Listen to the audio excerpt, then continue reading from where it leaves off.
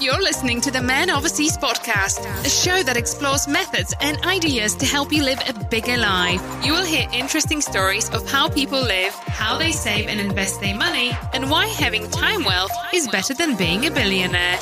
If you are entertained, educated, or elevated, be sure to hit the subscribe button. We're just getting started. Now here is your host, Brad D'Antonio.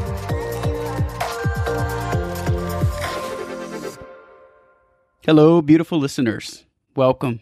My guest today is the sharpest financial mind that I've had on this podcast.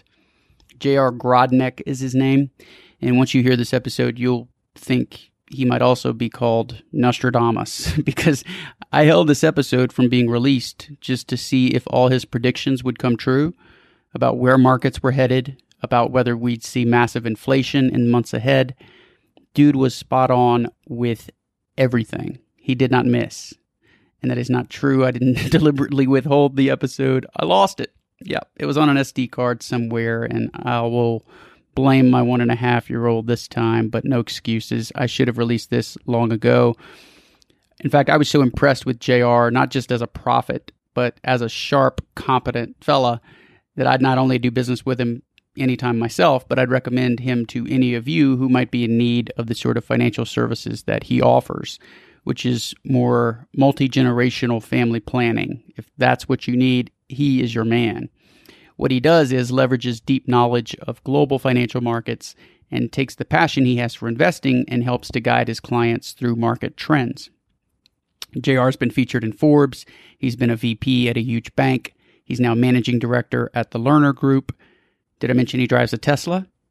True indicator of success? No, I kid because I care.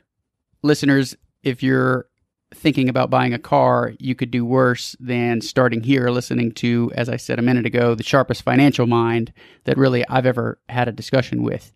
So you want to know if you can afford a Tesla? This might be a good episode to hear.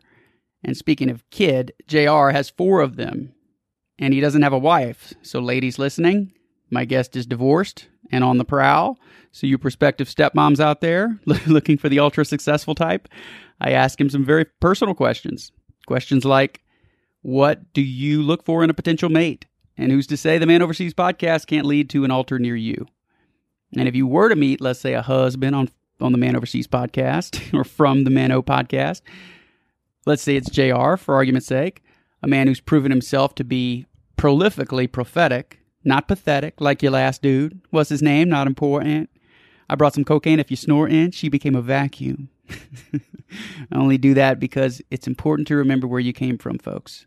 And me, as for me, I was born in New Orleans. Get killed for Jordan. Skateboard, I'm gnarly. Drake, Tunch, and Barbie, you know.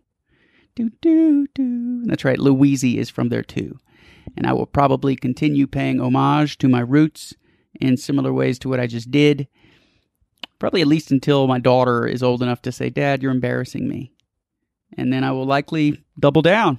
Yeah, because Dad doesn't care if you're embarrassed, sweetie. You'll get over that. And I'll watch your skin grow thick like Lizzo. Hell, maybe I'll become a rapper. No, seriously. I don't know what I'm going to do with my life yet. We don't know where we're going to live in September of this year. How could I know what I'm going to do with my life? We're in Guatemala now, by the way. Had no clue we'd be here when the calendar said Mother's Day in May. So how can I say with any certitude where I'll be when my daughter is old enough to get embarrassed? I'll tell you this, she does not have that trait now. Embarrassment has completely missed her. She'll rip one in the high chair louder than Dad ever has. I'm talking middle of dinner. She'll rip, smile at everybody, seated at the table, and holler out, "Toot-toot." Where was I? Matchmaking. Oh, maybe that's what I should do. I should be a matchmaker. I could vet people real quick. I get a 9 in my office who spent the last decade on social media perfecting selfies, arrogant as all get out. So, of course, I hook her up with some D-bag who's got money.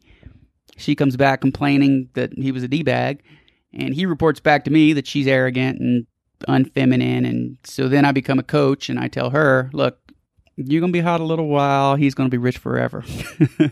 And to him, I say, dude, if you don't lose this D-bag persona, acting like a simp, taking too many selfies yourself, afraid to put a woman in her place when she's being arrogant, you don't stand a chance. You'll be flying cargo planes full of rubber dog shit out of Hong Kong. Alone. That's a Top Gun reference, of course, which I haven't seen. I haven't been in the States since it's been out, but I'm dying to see Maverick. Anybody see it yet? Leave me a comment. I want to know what you think. But back to my guest. I was going to say, should you ladies find yourself marrying JR, and it's a long shot, I know, but you'd also be marrying an author. That's right. He recently co-authored a book titled Family Value at Risk. I haven't read it, but in it he shares critical insight on the risks and rewards of wealth planning. So he's passionate about markets. And I would ask you, is passion important in career choice? That's a debate that goes on quite frequently, and I don't know the answer to that question. You might think passion for the game of baseball is a prerequisite to being worth a shit as a baseball coach, but what if your passion is for helping to develop boys into men? Well, I would argue coaching baseball is a career path you might want to consider, whether you have passion for the actual game or not. The same could be said for selling software. Maybe you couldn't care less about technology, but have a passion for helping people to solve their business problems by way of software solutions. Many believe passion is table stakes for success. I wouldn't go that far. We've all heard, pursue your passion and you'll never work another day in your life. The flip side of the passion coin is what author Cal Newport wrote in the book So Good They Can't Ignore You, which is actually a line he stole from Steve Martin, who once was asked, what is the secret to success? And Martin's response was, be so good they can't ignore you. But it's the subtitle, I believe, that's equally important. It reads, Why Skills Trump Passion in the Quest for Work You Love. He argues in the book that the acquisition of skills is way more important than passion. And that is so true. Thinking about the calls that I have each week with younger folks on the ascendance in their careers, the word passion never comes up. Not once. But do we talk about having a range of skills, being well-versed in important aspects of life? It comes up on every call. We're working toward improving relationships and communication, presentation skills, making wise decisions with your money, or physically, or vetting people, or dating prospects, or potential employers. The list goes on. So you want to get to work developing skill sets and becoming more competent. Once you stack up various skill sets, that'll take you much further than finding your passion, at least early in your career, which I would say is the first, let's say, 7 to 10 years. On this episode today, you'll hear JR and I discuss individual stocks, optimal ways to save for your kids' college, which was probably my favorite part of this episode, aside from fun questions where I ask whether he'd go for Christy Brinkley or Halle Berry, because he's about my age, and I remember what it was like to fawn over those ladies in their prime. But he gave me some new ideas on funding college for kids that I now need to put more thought into. We also talk about how much cash to keep on the sidelines, meaning not invested anywhere else. Also, what he calls his crisis playbook. So although he's not a market timer per se, he does believe we've had 3 instances over the past 20 years that triggered crisis investing, which reminds me of Warren Buffett's famous line of buying when there's blood in the streets. JR would tell you that he attributes much of his predictive success to following an entity which has the most money, and I'll let him explain. So please enjoy this conversation with JR Grodnick. This episode was recorded on March 11th, 2021. Thank you, folks. Enjoy. JR, welcome. Glad to have you here, man. Thank you. Thanks for having me. You're in Illinois, correct? I am. Every time I go to Chicago, it's in the summer, of course, but I say I would love to live here in Chicago. But half the year is miserable, right? You're forced That's indoors. Right. That's right. How do you deal with that? We just stay active. That has been my approach, and it's kind of keep a routine and such. Enjoy outdoors when it's nice. Have your routine indoors. So I'm a big fitness. So I like to work out and stay active, indoors and outdoors all year round. So does that mean that COVID wasn't a big adjustment for you since you're forced indoors half the year anyway? Yeah, it wasn't, but I needed to stick to a routine. I found is, in training and fitness was such a big thing for me to just, because it was so mentally draining on everyone, that the exercise really helped me personally kind of carry through the tough months of the lockdown and other things. I'm the same way. I always call exercise my keystone habit from which all other good habits flow. If I don't get my workout in, I don't sleep as well. I don't eat as well. I'm less energized. So yeah, I found that to be foundational for me, and it's something I've always done. Do you have a sports background? Is that what got you into exercise? Yeah, I played baseball and ran in my younger years, and it's just more the competition of it too. And, goals, I like setting goals, and fitness kind of does a lot of that, and kind of push your body a little bit more and set different things to try to achieve. I grew up in Wisconsin, so I'm just north of Green Bay. Okay. But then I slowly came south and ended up in Chicago the last 20 years. Can I ask you about Bitcoin since you're a financial guy? Now, Bitcoin is interesting. The way we think about Bitcoin is we think it's the new gold, right? And when you go back to gold, historically, a long time ago, the U.S. was on the gold standard, which just meant that you could take your currency and it was backed by gold. But then what happened is we went off the gold standard because you couldn't print, you couldn't create more gold, you couldn't create enough when you needed to. Bitcoin's similar. You can only mine 21 million Bitcoins ultimately. So there's both mining in both cases, but the limiting factor Bitcoin, we believe, will be like gold, where you just can't print more. So it'd be hard for that to be a currency, but we believe it's like gold because there's a store of value. If we agree that gold's 2,000 an ounce, we can transact at 2,000 an ounce. If we agree Bitcoin's 50,000 a Bitcoin, you can transact similar to gold. We just don't see it as a long-term currency because of the limiting factors, just like the gold standard. It's too volatile is what you're saying. Too volatile, and you can't create more. Once you create the 21 million, that's it. There's no more Bitcoins. So it's limited in scope as to the amount you'll ultimately have. Well, how do they overcome that limiting factor? Is it a matter of continuing to divide the Bitcoins? Is that what halving is all about? It could, right? And that's one argument. But at the end of the day, there's still only 21 million, just like gold, right? There's only a limited supply of gold in the ground. You can continue to mine it and get a little bit more along the way. But ultimately, you can't double the amount, right? So you can double the value, but it's going to be hard. And that's the issue with using it as a currency. You look at the financial pandemic we just went through, right? The government needed to step in and print $3 trillion. You can't do that with gold or Bitcoin. So we would get to a point where you own 0.000079 of Bitcoin, or you'd pay for a Big Mac with that much of Bitcoin. Is that essentially how it would work if it were to become our currency at some point? Correct. Or the issue is you could have somebody buy up 10 million Bitcoins and really limit the amount of supply that everyone else could have. So it's like the commodity markets back in the early 80s where the silver market tried to corner the market, the Hunt brothers, a long time ago, right? They tried to buy up all the supply and drive the price way up. You could see that in Bitcoin as well, which is, again, a limiting factor. Why we believe it's kind of the new gold. You mentioned the 1980s, and I am curious how your profession has changed since then, especially whether or not you would have made more money back then. And I say that because of the ubiquity of information. We all have access to the same information, presumably, unless it's kept proprietary somewhere that I'm not aware of.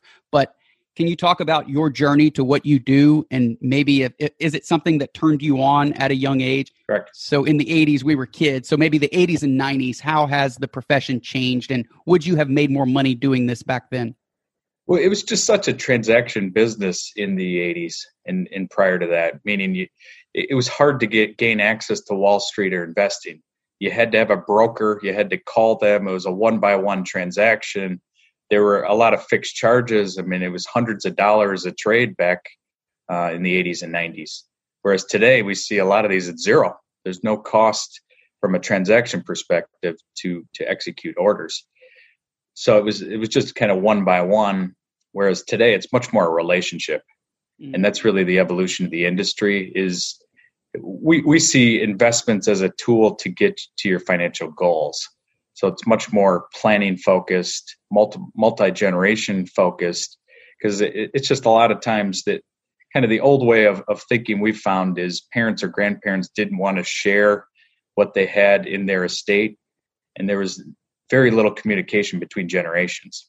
So we see the industry evolving, especially the last 5 years or so, into much more of proactive communication. We talk about intentional communication between generations, so that you can plan as a family. And that's really where we see the industry. So it went from much more transaction-based and commission to a relationship and family driven and communication driven is what we see. And percentage based still? You said commission, but then relating it to now, you didn't mention how you were compensated. So a fee for service is the model, as opposed to in the 80s, it was transaction based. So if you could generate a whole bunch of transactions, you'd make more money, right? But there wasn't a goal that there was no linkage to the profitability of the transaction. It was just get the transaction done, you made your money, and you can move on to the next one. Whereas on our side of the business now, it's fiduciary driven. You're obligated to do what's in the best interest of your families and clients. So it's a different standard is where the industry has gone to and continues to evolve to. I have a real estate license and we're obligated by a fiduciary. Can you explain what a fiduciary means? And is that something that was around back then or no? It's been around since the 80s, but it wasn't as popular because it just was more common that you didn't want to pay an ongoing fee. There wasn't a value. There wasn't a perceived value, and the industry really was very small in the fiduciary side in the 80s. And everybody was used to calling their broker and doing a commission. It was just common practice. It was just what everybody talked about in social circles. Let me buy and pay for this. And similar to the real estate in some ways, where you have a fiduciary duty, but a lot of it is transaction driven. You close the deal and then you move to the next deal. Whereas with the fiduciary standard, it really kind of obligates the ongoing maintenance of the relationship and where things are going. So you're really tied into the best interest as opposed to making a quick profit or a transaction. So we just feel that continues to be the best way to proceed in the industry. There must have been some enforcement following the recession or something, because I remember starting to hear more and more about the fiduciary as it pertained to wealth managers or financial advisors. Was there some sort of enhancement of the rule or something? The financial crisis was really the kind of revealed a lot of that, I would say, to more Main Street, because what happened during the financial crisis was there was a lot of underwriting during the housing crisis. And there was a lot of embedded self-dealing or conflict in a lot of the big firms, that there was a product underrated in this division and then it was being shorted in that division. And it just wasn't consistent across what was in the best interest of all clients.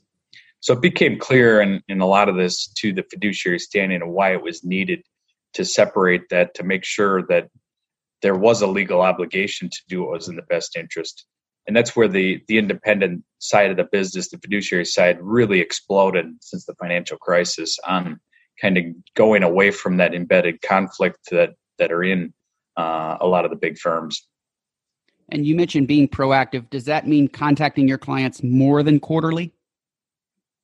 Well, it's proactive being, we talk about the wealth return as opposed to just the investment return, right? The investment return focuses on the stocks that go up or the income of the portfolio, but the wealth return really gets into everything: your real estate value, your insurance, the wills and trusts of the estate plan, and fitting all that together. Because the more our families share with us, the more proactive we can be, because we know the information, and tax laws change all the time, the rules change all the time, and it's staying current. So it's the proactive of sharing that whole wealth return approach with families. And then more importantly, connect with the next generation, because a lot of times we found is matriarch and patriarch will complete their plan, but they don't communicate down to the next generation to make sure it's consistent planning between generations. And that's where we find a lot of hidden value for families. So you and I are 40 years old. Do you think we should know exactly what our parents' net worth is? I don't know about net worth per se, because that's a personal decision, and families we find it all over the board, where some are open about communicating and others are just not comfortable. So the way we think about that is what should be communicated is kind of the bones of the estate plan. So for example, I think you mentioned you just had a baby, right? Yes. You should know if your parents or grandparents are planning something for saving or gifting to your grandchildren, in this case. because depending on what they're doing, you need to know so that you properly plan in the long run. And it's simple things like that matter a lot, short and long term with things. So it's the communication like that, as opposed to the total value of the estate. You get to that over time, but usually a lot of it just starts with the generational planning for kids or grandkids. I just opened a 529 savings account for my daughter, and I sent the UGift code to my dad just to let him know, hey, we prefer this over toys. Now, my daughter probably wouldn't, but that's so interesting you say that, because you're right. If I'm planning to put $100 a month for the next 18 years, but then he intends to, when he dies, providing the funds for her college, well, then I could have been doing something else with that money. Is that what you're getting at? That's exactly right, because the 529 are a great vehicle for saving. But then the way the 529s work is they're age-based. So by the time you get to college, they're very conservative, because you should be using that to pay. If there's communication that there's intention to leave or fund that college, better vehicles for that savings is in more of a long-term growth strategy to build up maybe a purchase of real estate after college, or fund a business after college, as opposed to using the 529 that will be very conservative because it might not be needed. That's such a great point. I think many people neglect to consider their entire wealth picture or strategy when they're making decisions. And what you're talking about is my dad letting me know that he would be providing the funds for college 10, 20 years from now. That would enable me to be more holistic, more aggressive with the rest of my investments. That's such a good point. I think you should even consider your net worth when you're purchasing a car. I think too many people are income focused when they should probably be more net worth focused. If one of your clients were buying a car tomorrow and they said, I don't have any idea how much I should be spending. My combined household income is about 150 to 200, but how do I decide how much to spend on a car? What would you tell them? Well, you made an interesting point there. You said net worth. And what we find with that is the majority of people do not know their net worth. A simple one-pager of detailing everything between your 401k accounts, your insurance that you have in place, some investments you might have made along the way, your mortgage, your interest rate, and really know what that bottom line number is. The majority of people don't do that. And it's not like you need to do it every day, but once a year, especially in our age, it's very good to know where everything is and how it's titled. And then when you get to decision making on your car question, you kind of know big picture where you're at, and then you can kind of go back to what to buy. So for example, it's become more popular to lease a car as opposed to buy it. And the reason is when you trade in a car, you can only get a tax credit up to $10,000. So it's become much more popular to lease. So there's little nuances like that might change how we purchase in short and long term, because that's a behavior change too from the 80s. It used to be much more popular to buy outright. Now leasing, because of the tax change, is a big trend we've seen. Is that a federal tax law or state by state? It's both, but it's federally. And most states have restricted to $10,000 as well. So, for example, if your trade-in value is $20,000, you're only going to get a tax credit for the maximum of that $10,000. Whereas the leasing, you kind of pay the taxes along the way, so it's much more efficient, we find, for kind of that cash flow and long-term wealth buildup. And does it matter how much you owe on the car? Yeah, it will. So it's going to be kind of, so if you owe $10,000, your trade-in value is $20,000, you're still maximizing that $10,000. Is there an investor that you let me ask you again. Is there an investor that you admire most? The economist Milton Friedman is one that comes to mind. I mean, he was a University of Chicago professor, and my mentor, Gene Lerner, was a PhD student of his. And it just comes to mind because he's taken maybe some criticism recently of kind of he had a doctrine in the 70s of maximizing shareholder profit. And it was a big deal that companies' only obligation and management is to their shareholders and to maximize profit. And that was really a philosophy he had, which was very important in the 70s and 80s for organizing boards and what companies should do. But I believe if he was still alive, he would have converted to much more of a shareholder value approach. And that's kind of how we think about it in terms like this. And it doesn't sound like a big difference between shareholder profit and shareholder value, but we believe it is, because when you think about it, if you're maximizing short-term profit, you might not make a purchase of solar panels because it's going to hurt your profitability. But in the long run, it's better for the environment and better for things overall. Your shareholders are going to value that more. So even though your profit might be less in the short run, if your stakeholders value that more, you're going to make it up in valuation of how people view your company. So I think Milton Friedman was a famous view on that really look at that shareholder value as opposed to just maximizing that short-term profit. Another example is just higher wages, paying your employees and team members more. It's not helping your short-term profitability as you pay more wages, be it long-term buy-in. And your shareholders or stakeholders standpoint, if they're going to value that more as a company because you're a good corporate citizen as well and sharing in that even though your profit might be less, your multiple of what you're worth in the marketplace is going to be higher. I love the Phil Donahue episode with Milton Friedman as guest. Have you seen that? I haven't. Oh, you got to Google it or go to YouTube and check it out. One of the college kids in the crowd, I assume he's a college kid, if not a brainless 20-something, stands up and asks him if the United States is becoming a product of just our greedy, arrogant ways. And Milton Friedman just shoots him down right away and says, which economy do you think doesn't run on greed? Is it you who's greedy? Certainly not. It's always the other fellow that's greedy.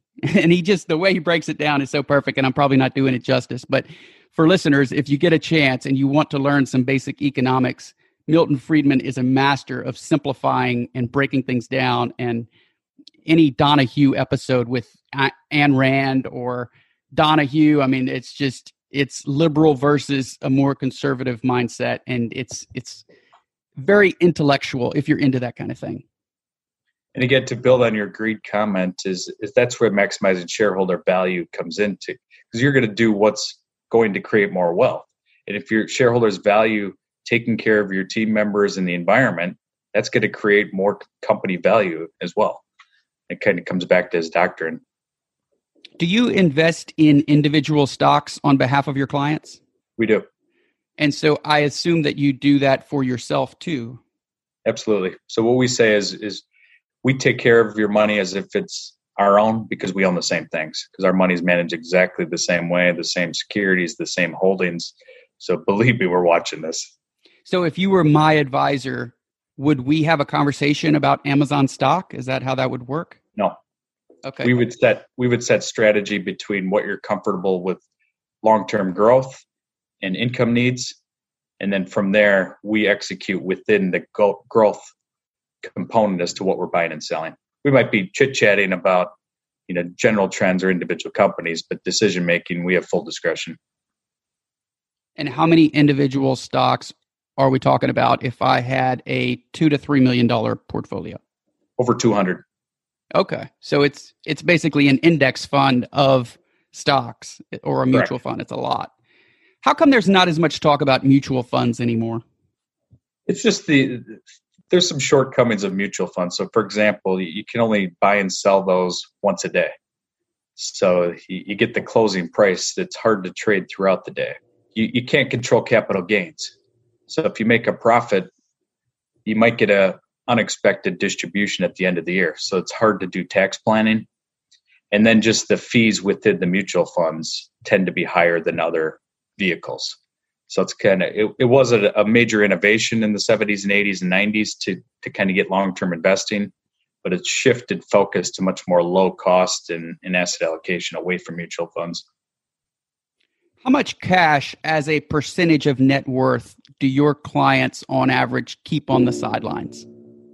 With portfolios, we tend to have very little. especially in this environment. But we encourage people to do with their own personal budget is depending on where you are. If you're earlier in your career, usually you want about a 6-month savings. So you kind of know your monthly budget. I spend $5,000 a month. It's nice to have a cushion of $25,000 or $30,000. If you spend more than that, typically in retirement, depending on your comfort level, usually 12 to 18 months is a good cash cushion that allows you to kind of get through any period. Because the last thing you want to do is March of last year have to worry about selling to raise cash when your investments are down. That's the last thing. So you always want a cash cushion to get you through. With the investments alone, we always focus on shifting within the market as opposed to timing with cash, because it just doesn't work out well if you try to hold cash and wait for the downturn to buy. Because once that downturn comes, you wait for it to go lower to buy in and you miss out as it comes back. So you mentioned emergency fund, basically $30,000 if you're spending $5,000 a month. No additional cash? In this environment, because the biggest thing we're worried about is inflation. We've had all this stimulus, the $1.9 trillion that was just passed. With interest rates at zero, you're just having your purchasing power eaten away by holding cash. So you need it for your lifestyle, but from an investment standpoint, it's just better to be invested. Haven't we been worried about inflation since 2008, 2009, though? Correct. And there's two big things that we see. So the consumer price index is kind of the broadest measure of inflation. There's two big things that are not included in the consumer price index that we've seen the most inflation: stock prices and housing prices. And neither is included in the consumer price index. What's included is rents. So about a third of that index are rents. You look at New York and other places, rents are going to be flat to down. So it's really going to depress what we see in the actual government statistics. But try to do a housing project right now. If you would have done it a year ago to today, it's probably up 50% or more. So that's all the inflation that you have. So you need to keep your income growing and your investments growing to keep your purchasing power staying pace with that inflation that's inevitable over the next few years.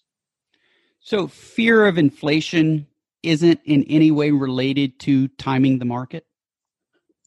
It could be, but it's more within things that we see. So, for example, interest rates have gone up a lot from a longer term standpoint in the last month. So the Federal Reserve controls the very short term interest rate, which they're to keep at zero for at least 2 more years. But mortgage rates are off 10-year interest rates typically or longer. So you've seen a big jump in interest rates because of the inflation worries. So you could have timing within the market to maybe get out of your safer position in fixed income and go into the market when the market's high. But the way we think about it is this year, if you think about commodity stocks, copper, aluminum, steel, and as we all stimulate worldwide to come out of the pandemic, we're all going to be consuming these at the same time. But it isn't as if you can go in the ground and dig out more copper faster. So there's a limited supply that we're all going to consume. So we really like to invest with the inflation to keep pace with it, and it's worked out very well, and we think it will over the next few quarters. Have we seen more than 2% inflation in the last decade? No, right? And what the Federal Reserve has talked about is an average 2% is what they're shooting for. So meaning right now they're not concerned in inflation at all because of the measure of CPI as I explained it, right? With rents being a big component of that, you're not likely to see a big government number. And what the Fed wants to do is bring back the 10 million jobs that have been lost still from the pandemic. So that's what the Biden administration and the Fed are concerned about, is to stimulate, pass all this to bring those jobs back. Because from a financial perspective, it's great that financial assets have come back. But if you're one of those 10 million people that still are out of employment, it's terrible out there. It's still a very difficult environment. And that's really what they're focused on. Because the Fed continues to stimulate. And their belief is if and when inflation gets to be too much, that they will be able to contain it. And I believe they will as well. Please try to help me understand why in 2003, when I bought my first SUV, it was about 2 years old. It had about 30,000 miles on it, and I paid about $20,000 for it. I just bought my wife an SUV that's about 2 years old. It has 25 to 30,000 miles on it, and I paid about $20,000 for it. How can that be? Well, it's sort of the depressing view of inflation too, because what you're talking about there is technology advances and efficiencies.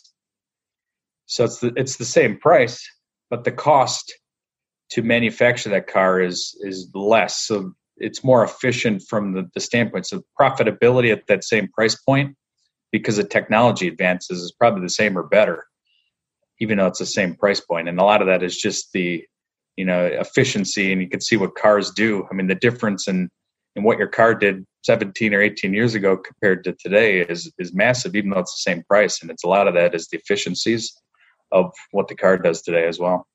I thought it also may have something to do with the fact that every car manufacturer seems to be making their own version of this car. So it's a Volkswagen Tiguan, I think they call them.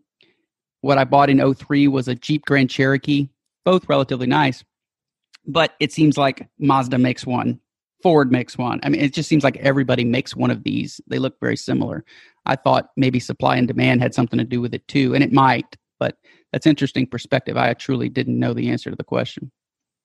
When you talk about the auto sector, what's interesting is where it's going, because you look at the electric vehicles like Tesla, and we're in the top of the first inning, to use a baseball analogy, on the electric cars. Right, in the next 5 to 10 years, we're going to be over 50% of the cars out there that are going to be electric and self-driving. And you look at the efficiencies of that. I personally own a Tesla, and it's nice to come home and just plug it in the garage. There's no oil change, there's no maintenance, and the self-driving feature. It's so much more efficient and safer for everyone. And then with the amount of data that you're able to kind of collect from driving the cars is unique. Tesla knows where every car is, wherever it is in the world. Whereas, your car 18 years ago didn't have a lot of that chip technology and tracking ability. And so the auto sector ahead is going to be a very profitable as it switches over to electric vehicles. One of my concerns as it pertains to electric vehicles is if you go back and watch political speeches going back to 1973, they talk about how wind and solar is the future, getting away from fossil fuels, and we just haven't gotten there. And it does seem like we've been talking about for a while that we're all going to be driving electric vehicles, and we just haven't yet gotten there. Is there a target date, and is it possible that we'll still be talking in this manner 30 years from now? I'd be shocked if we are, because I believe now this trend that we're going to be there a lot sooner than we think, because the self-driving technology continues to get better and better. Personally, I think we'll be there in 5 to 7 years to be kind of more than half of what's out there of this trend. Are you a proponent of buying stocks of companies that you use? Well, it's the nice thing with having kids, right? I have 4 kids, and what I've learned from children is they keep you very current on new technologies and new games or whatever that's out there. And it's actually been a very successful strategy to stay current, is just watch what your kids do. Kind of invest and watch, for example, Roblox just did an IPO this week, right? My kids love the game. So it's stuff like that are interesting to follow the trends. And then you kind of unpack what Roblox is doing differently, allowing kind of programmers and developers to kind of have their own content within it is interesting, unique. Fascinating, because I did see Roblox IPO'd and I had to Google and figure out what the hell Roblox was. One of the things that I'm quickly realizing having a child now for the first time is, and I've been saying this for a while, my friends sometimes are jealous at how many books I've read, for example. And I tell them, well, dude, I've had so much more time on my hands than you have. Well, I also look forward, because I consider myself a voracious learner, I look forward to how many things my kid will be able to teach me, exactly what you're talking about. But I've already reduced my reading time by at least an hour or 2 a day. It's crazy. So there's upside and downside as far as the learning component. Can you give me another example of something you've learned from your kids that you've been able to use to benefit not only you, but your clients? It's just structuring your time is what I found, because it's the one thing we all have a shortage of is time. There's only 24 hours a day, 7 days a week. And the more structured you are with your time, I think the more efficient you are. And it's hard because with 4 kids, as you can imagine, there's just a lot going on. So, if make sure to leave work at a certain time. If you didn't get to it today, you can either answer that email when the kids are in bed or you pick it up tomorrow. And technology's allowed us, maybe good or bad, depending on your viewpoint, of being more structured with your time and kind of so that you could be more present, especially as a parent. Because I think that's a big change that we've seen from our parents' age, where if you had to be at work to work, be in the office. Now the pandemic has changed a lot of the work from anywhere trend, and it allows parents to be much more present with a lot of things I found. And again, the better way to be present is to have your structure in place that you cut off at a certain time. You have that 3-hour period till you get the kids to bed, and you're one-on-one with them. Can you walk me through your structured time? Yeah, I'm pretty scheduled. So I'm usually at the office 6:30 in the morning. I'm getting my reading, getting everything done, those kinds of things. And I'm at the gym by 4. So 4 o'clock PM. And I'm home by 5. So 5, everything gets turned off. I'm right there with the kids. We're doing our thing, getting dinner, getting the routine. Then it's time for books. And with 4 kids, there's some great apps now that exist where they read stories to them. That's nice, calming, so you can kind of get a balance, because it's hard to do 4 at once, and kind of start the day that way. Do you have a boss? A boss? No, we kind of run our own firm. So we've created different schedules, because I've been very obsessed with, especially since the pandemic, of the work-life balance. Because when you think about one of the most difficult things of the pandemic are moms, right? And the difficulty with kids having to learn from home. It's impossible to do Zoom school at home, be a mom, and work. So unfortunately, many moms have had to choose to drop the work component in the last year. So what I did for the team is kind of create a Zoom school at my house. So what it allowed the moms to do is drop their kids off so that they could get their 8-hour break. The kids liked it because they were organized together in a Zoom school, and it allowed everybody to be more efficient, get that mental break, because it's so hard to do things. And I just think, longer term, that work-life balance and kind of focus on the total one just makes everyone a little bit healthier, more efficient with your time, and more productive. So you have a team that reports to you? We have a team of 20. So we have kind of a whole division of advisors. We have a support team, research team, and estate planning team. So kind of all feeds together depending on where a family is or what their needs are. And it's kind of keeping everything in line, because when you have a team of 20, you spend a lot of time with team development, career path development, just building out where things are. And again, trying to transfer knowledge to them so that everyone's better off from all aspects. And then from a business standpoint, it just works out to be more productive and more efficient for everyone. So is it only hierarchical in your specific job? Because it sounds like research might be more lateral from a hierarchical perspective. Yeah, my partner Vanessa and I are kind of the co-presidents, as we talk about it, to kind of have the vision of the business and development. Because the other interesting thing of COVID, what it did is it forced, because everybody was stuck at home, much more training. And whether it's FaceTiming or Zoom, I mean, it just wasn't a common practice for the most part prior to COVID. And what it's been able to do is really create more training efficiencies, especially as people are working from home, because the ability to have a meeting via Zoom and share screens and really spend the time efficiently. And the group dynamics of Zoom and video conferencing has really helped as well.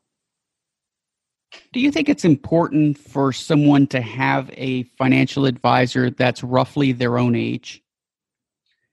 Well, at this point, I think I viewed this as a doctor, right? And if you're getting close to retirement and your doctor's getting close to retirement, do you want a doctor that's about to retire, or do you want someone that's going to take you through the rest of your life? So what we've thought about in our team is kind of have multiple generations within that, because you need consistency to take families to the end. So it's nice to connect with somebody in your age demographic, but then you got to be mindful who's going to take you the next 20 or 30 years. So it's a balance within the industry, and the industry itself is suffering from a shortage of talent, right? On two fronts, one on just female advisors and women talent in the industry, and just younger talent. The average advisor is close to retirement, and there just is not enough talent coming up behind to handle the demand that's going to happen, because the largest amount of wealth is going to transfer in the next 10 to 15 years from the older generation to the next generation. And it's a massive switchover that, just like I said, is a shortage of talent in the industry. And with lack of advisement, people will just blow the money. And that's the major concern. And that's what we spend so much time with on families, is educating the next generation. Because it's nice to inherit $2 or $3 million, but if you're not prepared for it, it can go very quickly. Yeah, I've heard Peter Mallouk talk about, he's out of Kansas City. He's been a guest on the Tim Ferriss podcast, got quite a large following on Twitter. I like him. He's probably a little bit older than us, but he talks about having the conversation with retirees, saying that you need to enjoy your money, because many of us get caught up in how we've always lived in a relatively frugal type of lifestyle. And then you get into retirement. Most people don't start spending the principal until they're roughly 85 years old, from what I understand. And so he will tell them, do you know how many of my clients' heirs come in here and they've driven a brand new BMW and they're wearing a Gucci belt and all these things. And so he's trying to convince them to enjoy some of their money before they go. Or when you're giving, it's better to give with a warm hand than a cold hand. Are those conversations you have with your clients? Absolutely. The best tool we've found is that proactive gifting, right? Because it just allows you to start with a smaller sum and see how they do, right? Do they buy the new car with that smaller sum? Do they save it? Do they build a plan? And then depending on what they do with it, because again, with 4 children, as you can imagine, they're all different. So I look at my kids and I could see how they might all do it differently. And then depending on how they react with that, it's a learning opportunity. Either the one that saves too much, it's okay to spend some of that, or the one that blows it all, here's a better way. And then what we find is that you start slowly and see how they react. And then you can adjust your plan from the parents' or grandparents' perspective to build those safeguards in depending on how you react, so that when larger amounts of wealth are transferred, you could use advanced estate planning to kind of protect everyone from either themselves or just creditors or other issues that are out there. I'm reminded of the commercial break where it's like a broadcast alert where they say, this is a test. I would imagine if they're doing the gift test, they don't tell them this is a test. They just gift them $25,000 at Christmas or whatever. And that's exactly right. And it's, because with just conversations with your children, you can imagine if you invested it, you might be talking about it. Hey, mom and dad, I did this and this. And so as a parent, you can kind of just see if your behaviors have changed with that versus, hey, there's a brand new Jeep in the driveway. Yeah. The average portfolio of your client is what? About 5 million liquid. Oh, wow. That's very high. And I imagine, go ahead. And it goes multiple generations. So we look at it as a family. So there might be 20 family members that make up that household value. But again, it goes into just communicating to make sure that it's one thing to have your parents in place, but again, it's that communication piece that goes between generations. A lot of times what's nice is we kind of sit in the middle. So we're not sharing values between generations, but because we know we can guide either the parents a little better or the kids a little better, knowing what's in place and the values without having to share. If my dad is listening, I want him to turn this off just for 5 minutes. But one of the problems I have with my dad is I know roughly how much money he's made for the last 47 years. And I know that his house is paid off. I don't know what the hell he spends his money on. I mean, I have an idea. I know he put a pool in his backyard. But it just seems like there are some things that, some memories that he could create by spending a little money that he doesn't take advantage of. And I always think if I were in his shoes, I would have taken the family to the suite at the Astros game, or just a unique experience that may cost you $2,500, but you'll only get this opportunity once. And as I was saying, better to give with a warm hand than a cold one. And so, but I just think that he's so set in his frugal ways that spending that amount of money, which of course, when I say set in his ways, not only in the habits of frugality, but he remembers how much $2,500 was at one time in 1988 when he was on the ascendance in his career. And the thought of spending that much money on any one day would be absurd. But of course, $2,500 isn't as much as it used to be. And I just think that he should put together a plan to twice a year spend money as part of lifestyle and creating memories that you're never, especially while he's still healthy. He's not yet 70 years old. Do that sort of thing now. Spend a little money. It'll go a long way. And I don't know why he doesn't do that. So, Dad, you can turn it back on. I don't, no disrespect. I'm just saying what I would do if I had his money, and it's easy for me to say, right? But you have any thoughts on that? Well, the issue is why. Why do you think you go down that path? And what we find a lot of times is there's just this behavioral nature of people that you want to save and continually see your assets continue to appreciate. And it's just this fixation almost everybody has. You feel better as your net worth grows and your investments grow. So it's hard to spend it even though you more than likely have enough. So what we find is a good way to get around that and feel comfortable is to have that financial plan. How much do I need in every situation? And kind of stress test that to kind of overcome that I have more than enough and I could do some of these other goals. I can fund either gifting or experiences and build that into a plan so that it is, I agree with you. It's better to have these experiences while everyone's living than to have a nice pot of money when you're no longer on this earth. It's just a better experience. And then you just get into legacy. What kind of legacy do you want to leave? What does it mean? A lot of these experiences we find with families, it's nice to be left some money, but experiences are what we remember with our parents, our grandparents, is living these lasting experiences, and especially for grandkids. And to have that connection with grandparents and be able to do that, again, is that financial plan. What would $5,000 of a trip look like a year? Can I afford that? Will I still be able to accumulate more over time?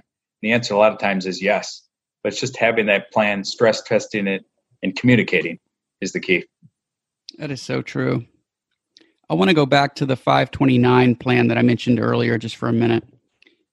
If I were to put $10,000 into that account today versus putting $100 into it every month until she's 18, if the 529 were to get a 7% return, the math says that the money would double every 10 years.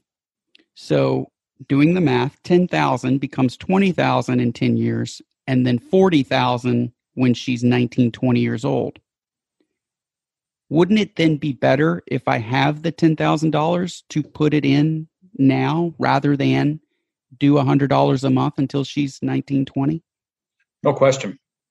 But then on top of it, when you get into family communicating in an even better way, what we find is through trust planning with generations. So, for example, if your father was going to gift, why not he front load some of that gift into a trust for the benefit long term? And then if properly structured, he could pay the tax on that trust, which is an investment planning vehicle that'll grow tax free as well from your daughter's perspective. So it looks much like a 529, and you have that communication within generations. We find that the trust is a very effective tool to design it a lot like a 529, and there's a whole bunch of short and long-term protections from doing it that way. But there's no question between the two of those, whether it's putting a larger sum in today or doing it with proper communication within a family is even a better way. Okay, so I think that this is where guys like you, your value really comes in, because I don't know anything about trusts. So could you break that down a little further for me? Maybe give me like 2 advantages and 2 disadvantages of starting a trust for her? Well, the average person, when you hear trust, you just kind of, it's only for the ultra wealthy people is kind of the perception of trust. They're expensive to do is another feeling as to properly do. But a lot of times what you find is that a lot of these are pretty basic from what they do, but you just get that scary perception, oh my God, a trust I don't have that kind of wealth. But what you find is with proper structuring, so for example, in a gift trust, many times, it from a tax perspective is by the grantor or the person that funds the trust, right? So then from the beneficiary's perspective, so let's use an example. If your father was the grantor and funded the trust for the benefit of your daughter, he's paying the tax. And again, a typical gift trust to set up isn't a very expensive, few $100s, right? And it's simple things. What age do you want your children to have access to the money, right? What age do you want them to have control over the money, right? There's simple things like that you have to design and think about. And then from the cons, we don't see many cons except for the cost to kind of set that up and the perception of what's in it. But a lot of times we just like to use a 1-page summary of the trust that just gives you those terms so that it doesn't feel as complicated. Because what we find is a lot of times families will just set up an UTMA account or something like that that's easy to go into your local bank, open the account, drop in the birthday gifts into those accounts. But the challenge is that could accumulate a lot of money by 18. It's their money. There's no restrictions on it. With the trust, you can protect them from themselves. At this age, they can have an income stream. At this age, this money is used for college.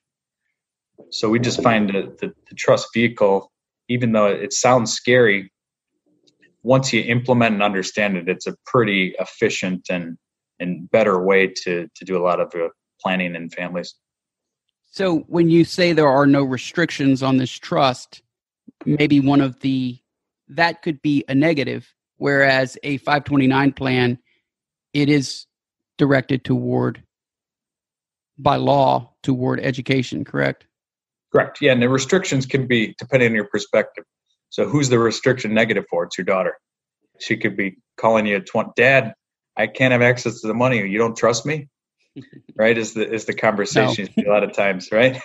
And we don't want to say no. We want to say this is for your long-term benefit. It's not that I don't trust you. I don't trust the world out there is usually how we communicate it, that a car accident could happen, unfortunately. This money is protected for you, that your creditors or people out there can't get to it. And that's really the vehicle and why it's becoming more and more popular. For someone who dies with a portfolio of roughly $2 to $5 million, what would you say is the average age that a grandkid would gain access to the money that's designated by the deceased, while they're still alive, obviously? But I was going through a will recently, and one of the questions was, if something were to happen to you and your wife, at what age do you want your child to have access? And she suggested, I think it was 26. And my wife and I looked at each other like, that's too old, because she and I would like to think that we will raise our child, no guarantees obviously, but raise our child to be mature like we were. And had we had the money available to us at 21, 22, we would have utilized it for great good, education, investing. How do you think about that? And what is it that your clients do typically? Is there an age that is that you usually see or recommend? It's the way we think about it is you can give access between, let's say, 21 and 25 is pretty common, but don't allow them to be their own trustee over it. So you kind of build in a protection of somebody you trust that's going to oversee that for their benefit. So it's uncomfortable for kids at that age to ask somebody else for money, but it's available. And then what's more common is usually 30 or 35, they become their own trustee of the money, meaning they can control, have say, have full access to the money. And that's usually that safeguard step approach we find pretty common that works out very well. They have access early, but there's a little bit of protection. And then ultimately at 30 or 35, they have full control over it. Do you ever see situations where trustees are paid a little bit? Well, and that's one of the changes that you see in the industry. So if you go back to trust departments, they've been around forever. But then what's happened is a lot of estate plans you go back to, they'll name a trust department as the ultimate trustee over all the funds. So then as a beneficiary, you're calling up a big trust department as opposed to an individual. And then as you can imagine in this day and age, it's very costly to have all that extra corporate trustee work doing everything, the investments, the tax work, the guidance over the trust. It's a lot of expense that we find to be very expensive and probably not as efficient as it might have been 20 years ago. There was an article written on Forbes.com about you, and I read that you manage a fixed income portfolio of $300 million. And as a team, you guys have $1.4 billion of assets under management. That is so much money to me. Has COVID impacted your business at all as it pertains to any of the numbers that I just flung at you? For sure. And COVID and just in general, technology advances have just shortened the cycles. You know, the news we consume is so much faster. I mean, you wouldn't get the news till the next day in the newspaper. Now it's so instantaneous. And what it's done is you look at COVID, we basically had the Great Depression in 6 weeks from a financial perspective, a drop off in economic activity, whereas the Great Depression was many, many years a long time ago. So it's just the cycles are so much quicker, and you just have to be quicker with your decision making, because when you look at a lot of people and long-term investors that have been doing this far longer than I have really looked at the COVID and the shutdown last year to be similar to the financial crisis of 08, 09. And that was about an 18-month cycle, right? But here it was 4 weeks from the stock perspective of the downturn. So I think we just find that everything is so much quicker, and you just have to be much more nimble and efficient with your decision making, because if you think too long, you already missed. Do you think the fact that it was such a short span is a function of our getting information instantaneously nowadays? Definitely part of it, because of the fear factor. I mean, it was such a scary initial start last year. We didn't know anything about the coronavirus, but that people were getting sick and unfortunately passing away, and it was spreading. Right. So from there, the fear sets in that you don't know, so you sell and you liquidate your investment. Well, everybody's selling at the same time because of the uncertainty, and you saw a 35% drop in stock prices in a month. I mean, it never happened before to see such a big drop. But then what's key for professionals like us is to just stay calm, as difficult as it was seeing what was going on. Experience of being through other cycles, for me personally, is my third crisis. I started after the .com bubble, went through the financial crisis, and then now. And each one had its own difficulties. But the key, we've always looked at these crises in kind of three parts. Number one, you do want to raise a little bit of cash to protect in times like that, because you just don't know what's ahead. And it's nice to have a little bit in an uncertain time.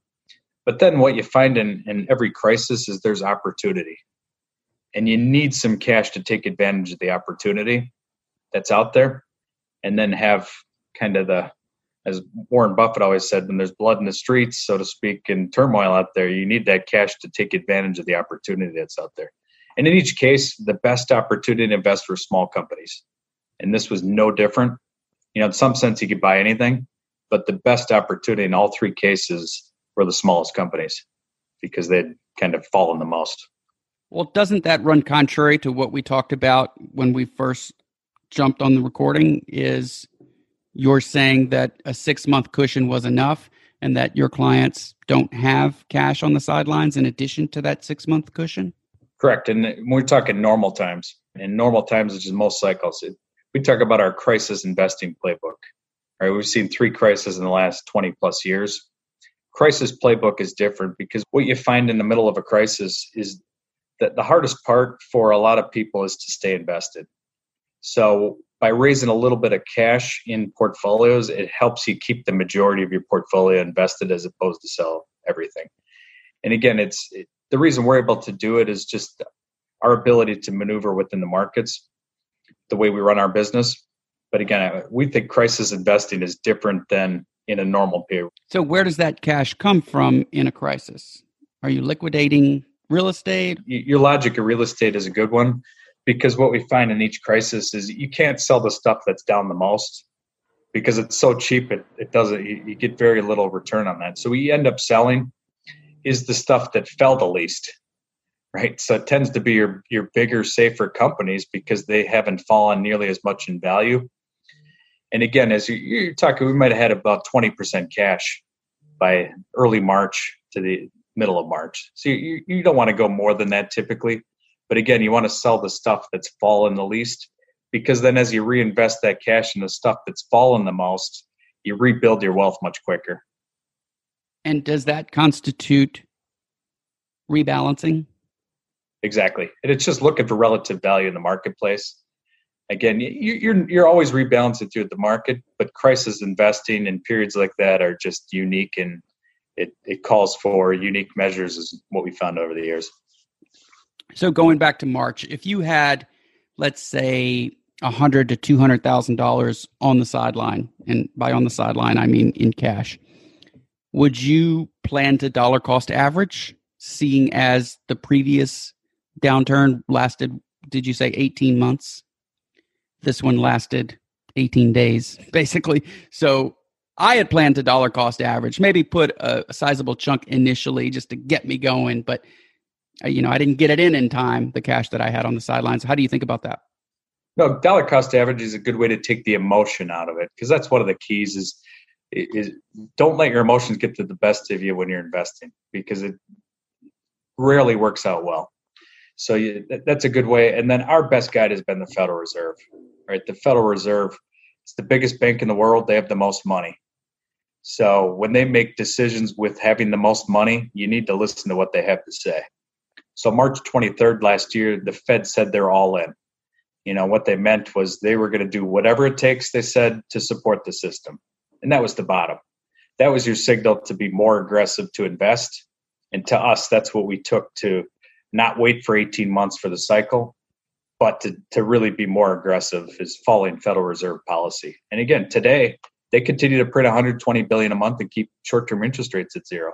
So it's not a time to be worried about whether there's a drop ahead. When the Fed says we're worried about things getting too excited or too hot, then it's a time to look, but that's a ways off. You mentioned emotions, and I can't think of a profession where emotional intelligence would be more important than yours. And full candor, when I think of your profession, I tend to think your job is easy except for when the market is tanking and you need to talk your clients out of selling their equities at the bottom, talking them off the ledge, basically. One, am I right in saying that? Is your job generally pretty easy except for downturns? And two, and this might be a personal question, it is a personal question, has your tendency toward hyper-rationality harmed you in your personal relationships at all? In your marriage, for example? Yeah, so the first one, we always think about it two ways. So there's two good ways to kind of blow yourself in your retirement plan, your investment portfolio. One's at the top of the market and one's at the bottom of the market. And both are equally painful, right? At the top of the market, you can't miss out. There's this hot stock that's gone up a whole bunch and it's going to take over the world and I need to get in. And you buy at the peak, right? A month later, you lost half your value and you really hurt your retirement fund. The other is at the bottom of the market. You sell everything because it looks like it's going to continue to fall, and equally are bad. So again, it's most difficult at the top of the market and in the bottom of the market. So from that perspective, it's just educating people. It's okay to put a little bit in that high flyer that you think is going to take over the world, but keep it in perspective with your long-term plan. And the same is true at the bottom. And that's partly why we tend to raise cash in crisis at the bottom, because it allows you to know that you have a cushion just in case it does get worse. But you know the majority stays invested and it's going to work out well. And as far as second part, you're looking on the... You have a tendency toward hyper-rationality, I would imagine, being objective, managing emotions well, and that of others, which is emotional intelligence. Has this tendency toward rationality harmed you in your personal relationships, in that maybe when there's a conflict, you are looking for root cause and working through the issue linearly, whereas the person you are arguing with doesn't think that way? Yeah, I hadn't thought about it that way, but it's an interesting perspective, because there's probably a lot of truth to that on things. Because when you look at, hey, we'll work it out over time and kind of get there, as opposed to really talk through the issues, I could see, the conflict there from how you run your business and manage clients versus the personal relationships on marriage, for example. Yeah, because what you do every day becomes part of who you are, and it's not always easy to turn it off when you walk in the door at home. And so if you had a conflict with a subordinate or somebody on your research team, you would handle it in the way that you've learned to best manage conflict. But then if you have a conflict with your spouse, it may not be best to manage it the same way. So I'm just curious, as someone who thrives because of their ability to, I don't want to say suppress emotion, but at least keep the emotions at bay, has that harmed you at all in your personal relationship? I think it did. I mean, when you think about it. So what I spent the last few years on, and it's been much easier via Zoom, is I have a life coach, right? To kind of work on communication is really the big thing. I think we all struggle with. Some of us are better communicators than others, but we could all get better. And to me, I think it's been a good thing, because the life coach, especially via Zoom, I mean, it used to be hard if you have to drive somewhere to go into an office to really work on yourself. Whereas now you kind of flip open your laptop and you can have that hour session to, here was a situation I wish I would have handled a little differently. How can we communicate better? And to me, the life coach has just been a phenomenal, and just continue to work on, how you can manage relationships better in the future. You're talking to a life coach. I started as a FIRE coach. So for those who wanted to be financially independent and retire early, I'm one of those FIRE guys. But I set aside one day a week to help others achieve financial independence initially. But then I ended up helping people with so much more than their finances. So you're right, though. It not only helps the client, but as a coach, I get to hear it again when I share it with them. And then I'm not going to, it helps to keep me on track, and it's fulfilling for the person coaching too.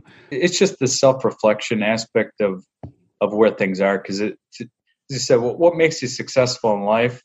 You kind of stay laser focused on your direction. And it's hard to take a step back and be self-reflective on where could I be a little bit better on communicating or broaden your skill set. And especially as you grow within a business and grow a business, you need so many more skills to help other people And communication, I just personally, we can't communicate effectively enough and get better at it. I mean, it's just better ways to do it. Keep practicing, work through because you need conflict. I mean, conflict in everything is healthy to some degree because that's how you learn. And it's the same thing with the balance I see in our team is to have a balance. In our case, it's more than half women on the team and men. We have different viewpoints, and you're going to have conflict between that just because of different viewpoints. It doesn't mean one's wrong and one's better. Let's have some healthy conflict, talk it through, and what happens is you get a better result, whether it's discussing a family situation, a business decision, or your own personal life. One of the benefits of being a fire person is being able to have candid conversations and give my opinion on men and women in the workplace. And so I value candid conversations so much that I find myself inserting a viewpoint in casual conversations that sort of like I was talking about earlier, how you just become what you do regularly. Well, having a podcast and knowing that listeners value a lot of times when we disagree or when I'm willing to be adversarial, but also they value insight and candor. And so I find myself in my regular conversation, maybe saying something about masculinity, femininity, male-female differences, or sexual dynamics, intergender dynamics. And I can tell they're like, whoa, I'm not used to that. Oh, we're going to take our masks off, So I appreciate your candor in this conversation because you do give some great insight, and money is generally one of those things that's tough to talk about. That's why I wanted to ask about your kids. You have 4 kids. You're divorced. Are you dating? Is that something that you're doing now? Well, as I said, it's difficult. I think as you get through things. For me personally, my priorities are number one, my kids. So I'm looking, how do I focus on them being happy and healthy and all that good stuff. Number 2, I focus on the business and kind of running things. Number 3, my health, right? And staying active and mentally, physically, you name it. And number 4 is kind of dating. So it's really been, and especially since COVID, it's really kind of non-existent, I think, in a lot of ways. Overall, I think as you look ahead, I think things will open up and maybe that 4th priority will pick up, but I've really focused on the top 3.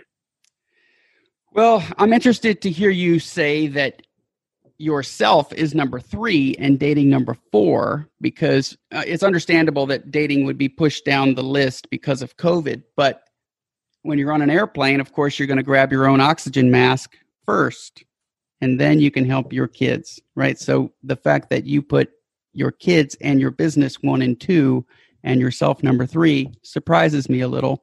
And I would think that your life coach would want to address that with you. We're working on that. But, nice.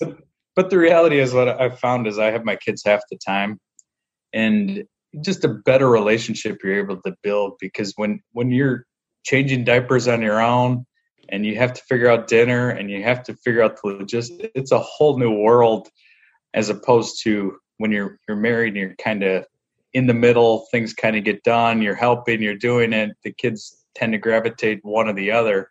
Whereas where you're on, you're totally on. You got to fill the time, you got to keep them busy, you got to read, you got to do it all. And it's just been, to me personally, it's just been a great building a better relationship with my kids has been what I've experienced with that. And it's been fun. It's tiring, but it's fun. Your kids are how old? 3 to 11. Wow. Okay. So something that may help listeners would be some insight on where you think you went wrong in your marriage. We had a lot of fun, right? So you're building a business, you're growing your career, you're really focused on that. But then, at some point, I think you take a step back and say, am I happy, right, with kind of everything? And same for her, was just, you're having a lot of fun. You have a good relationship. We're really good friends. We're still really good friends today. And we probably have a better relationship than we did before. But I think a lot of it is just, are you happy? And how do you kind of rebalance your schedule and focus on priorities of what you want to do, what you don't want to do, what you want to do more of, what you want to do less of. And it kind of factors to your business, your personal, and a lot of that stuff. And to me, it came down to, am I happy? What needs to change to kind of get to that higher level? Can you talk more about that? So had you subordinated your happiness for the first, let's say, how long were you married? 10, 15 years? 11 years. Was it secondary those first 10 years? And then you came to this realization like, man, I'm kind of miserable in this marriage here. Well, I think you just let distractions get in the way is how I did it. Like you move, you get a new house. There's a lot of stuff to be done with that. You travel a lot.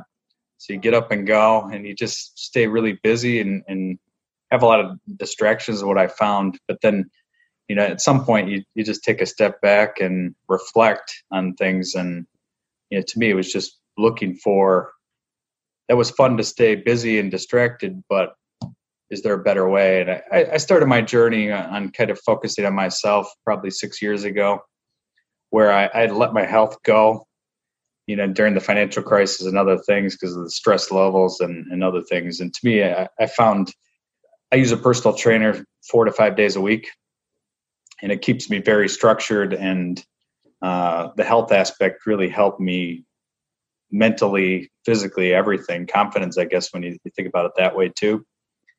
And then once you kind of go through that journey, I was looking for an improvement in my personal life, and it just kind of didn't happen either. So then you just keep kind of moving ahead is how I thought about it. And similarly, I think from her, because it's the last thing you want to do is fail in a marriage. It's not a goal that you go through things. But then, as you weigh the pros and cons of everything and look at what's best for the kids and then what's best for you personally, I think it was a very tough decision, still is today. But when I look back probably 5 or 10 years from now, from both the kids and personal, I think it's going to be the best decision for everyone. Was the oldest devastated by the news? He was. Yeah, he was but in general, I mean, this is where I think communication comes into the fact of things. So you have initially that, but then properly communicating that you love your kids, you're still a family, it has nothing to do with them. They've thrived after kind of all this, which I've been surprised by how quick kids bounce back. Because the more you're present as a parent, the less stress it is on them, and the more loving relationships you build, that I've just found them to actually thrive. And it's kind of been a better overall experience for both my ex and the kids and me personally. Is she dating your ex-wife? She is. She hasn't married again? Not yet. Yeah. But I'm happy for her. Like, I mean, because it's the same thing. Like, it's good for you to kind of go out and see where things are and find that kind of true happiness. Because, again, I think the happier you are, the better a parent you are, the better, the happier your kids will be. And it's just kind of works out overall for the whole family. So dating's a whole new ballgame with all the apps and all the stuff that we have at our fingertips. Are you using apps to try to meet people? I actually started with a matchmaker, which I believe is going to be a continued trend overall, because we're all busy and it's hard to be swiping left and swiping right on these apps. I mean, it's just not I think it's more of a random approach to things. Whereas with a matchmaker, I think it's interesting because she gets to know you really well. And then similarly, so I think you increase your odds of success and a connection. But with her is where I really focused on my life coach and myself personally, because for me, it wasn't the goal was to be a better human and personal and communicate better versus finding a partner. So we spent a lot of time on that. So for now, it's been not a lot of success on that front, but just more, kind of self-reflection and building myself personally. That sounds like something that a wealth manager would do, is find a matchmaker, probably because you value your time so much and we're more mature at this age, right? But I can tell you, before I met my wife, I spent a little bit of time on apps. It is such a waste of time, or you waste so much time going back and forth. And what really amazes me now is just how many options people have. when you get to a big city like New York or Chicago, and I found Houston was getting this way too. So many people think that they can do so much better, and they're always in that constant quest for better.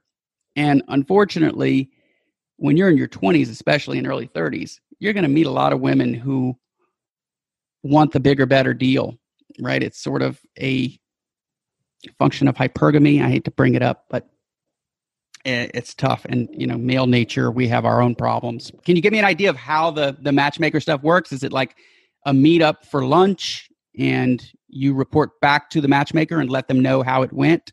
How does that go? Yeah, it's exactly right. So she kind of has profiles. Here's the background. What do you think it's a fit? Here's what they do, and kind of go, similar to any kind of app. I would say it's just more detail. Yeah. And then because she knows and there's a relationship on both sides, it's much more efficient. That I think there's a 70% probability that you might connect, right? And then from there, a lunch or a dinner and see how's the conversation? Is it a good fit? Is there a connection? And then kind of report back and kind of get the feedback. Because it's like, you go on a first date, you're not going to get feedback from that person directly. They're either going to call you back or not. It's nice to hear from a middle voice as to, well, she said this and this about you, like this and this, but is not interested, or vice versa. So it's good to have that. And then depending good or bad, you kind of have that ability to say, okay, I need to work on this, or I need to work on that. And it's good to just have fun to kind of grow yourself personally as well. Yeah. How does her fee structure work, assuming it's a she? It varies, right? You could do it all over. It's a little bit like your 529 example. You could play monthly, or you could do a lump sum. And as you can imagine, you get a discount if it's lump sum versus monthly. And there's no added fee if you hit it off and end up with a girlfriend? No. How'd you find your matchmaker? She randomly reached out to me. Get out of here. Like on LinkedIn? Just a random text message. So she was doing her market research, read an article, I think, about me, and said, hey, I did some research. I think you're single. I'm reaching out. I thought it was kind of a spam text, but then I actually responded to her, and we just kind of hit it off from there. I'm like, okay, I need to focus. The time is right. So it's just kind of a random thing. That's awesome. So I don't know the size of my female listenership, but I do know that there are single women listening. Give me an idea of what you're looking for in a woman. Well, to me, I would look for 3 connections. I think you need to be connected on what you discuss, so a little bit of an intellectual connection. You got to have kind of a love connection over time. And then physically, you got to have a connection, because I think for me personally, if you have all 3, they're not all clicking at the same time, right? But if you can rely on one over another, or 2 out of the 3 for a period of time, I think you have more success that could be a long-lasting relationship. Would you call what you went through a midlife crisis? Probably, with the benefit of hindsight. It's just one of those. But I think it's just self-reflective of what's healthy on things, because it's I think the numbers are what they are. The divorce rate's about 50%, right? And why? Right. A lot of times money probably causes a big issue on communicating over that. But to me personally, I just didn't want to be kind of cheating on the side. That's just not my personality. Like, to me, I'm all in or not. Right. And it just felt like you make a commitment to do things. I just didn't feel the need to try to date on the side, like I think is unfortunately too common out there. I'm a big Ayn Rand fan, by the way. I am too. I dug real deep into it, like in my late 20s, like books about objectivism and things like that. And I've listened to John Galt's monologue over and over. Yeah, I found her to be fascinating. I also found those who criticize her typically have not read or understood what she's talking about. Yeah. How did you get into Ayn Rand? My eldest brother. So when I graduated college, I was sleeping on his couch because I had a part-time job because it was temporary employment. So he had the books, and what else are you going to do? Because work and read and go out a little bit. And he was a big fan, so I started reading from there. And it's hard because I'm a little bit biased. Her ideal human has red hair and blue eyes, so it's a little bit of a... So now that you're single, do you find yourself driving a nicer car and wearing nicer clothes, and keeping fit? Yeah, I mean, it's just a different approach because I think about it's a competitive market out there, right? Indeed. You got to look better. I mean, there's nothing wrong with it, right? Why not keep? Because a lot of times I think in marriage you kind of get comfortable in the situation and you just don't. Everybody should want to stay healthy and work, whether you're married happily or not. I mean, it's good for your health in the long run. And when I started my journey 6 years ago, it's kind of been the case because I'm not a car person at all, but having a Tesla is fun to drive because of the self-driving and it's fast, right? So it's fun to have. So do you own Tesla stock? And if not, did you feel like you missed out? For sure. I don't. The issue with it for me is I figured out the model too late. So when I bought the car about 2.5 years ago, I wish I would have bought the stock. But the issue was they weren't making any money. And there's such a focus on the lack of profitability. But the real model with Tesla, if you think about it, is the future. They have the biggest first mover advantage with all the self-driving capabilities. So as everybody else evolves to self-driving and electric vehicles, a lot of them are going to lease the Tesla technology. Mm-hmm. So you're going to pay in the future $10 or $20 a month for your self-driving on your car. So it's really going to be a subscription model that they're going to have. And if there's 100 million vehicles in the United States and they're getting $10 or $20 a car, it's a pretty big market, right? And that data is very valuable for what Tesla is doing among their other divisions. But the self-driving, all that data is really what's driving Tesla, in my view. What is it about RAND that appeals to you? Well, it's just the intellectual aspect of the balance of pointing out the challenge between big government and kind of private business, right? And there's no easy right or wrong. So, for example, I mean, since COVID, I mean, the government really had to step up in a big way to kind of backstop things with all the stimulus and such.